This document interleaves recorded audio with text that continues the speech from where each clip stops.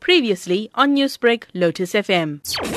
Look, I think Dr. Haffejee, like many other young men and women at that particular time, Matthew, were grossly done by the injustices of the racist apartheid regime. And like many youngsters at that particular time, they were prepared to do something about it. And Dr. Haffejee, like one of many others, decided to do something about this. And this is precisely why he was involved in the struggle. We've got to accept the fact that because of racial discrimination, he was not allowed access to universities in the country at that particular time, despite the excellent grades that he had acquired. He's forced to go abroad. He goes to India in 1967, and obviously there meeting up with other activists, getting involved in political study groups. And then returning to South Africa in 1976, in 1977, he then starts working, doing his internship at the King George Hospital in Durban. And his activities come to the attention of the security branch at that time, Matthew. So yesterday, meanwhile, was the 44th anniversary of the death of Black consciousness leader Mapetla Mohapi. Of course, these were two very different individuals and two different incidents,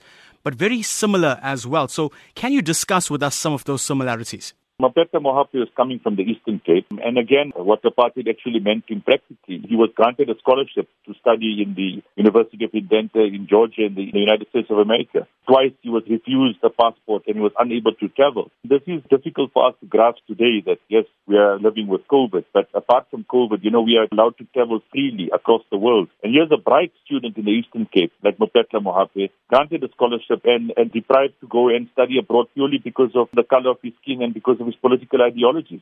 Now, on your personal YouTube page, you paid tribute to both these individuals with quite well-researched videos. But why do you feel that this needed to be done?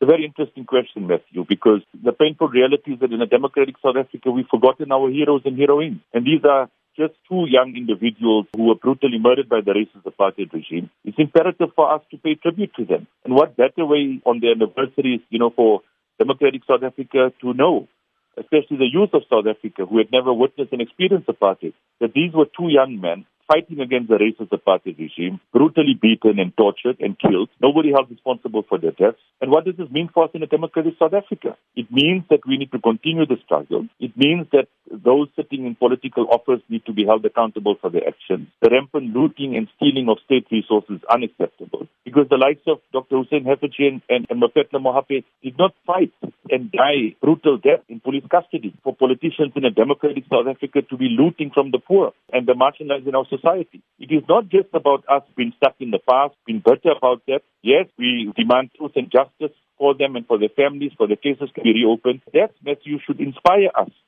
to continue building this beloved country of ours, to ensure that government functions, and to ensure that politicians render services and execute their mandates to the citizens of this country. Newsbreak, Lotus FM, powered by SABC News.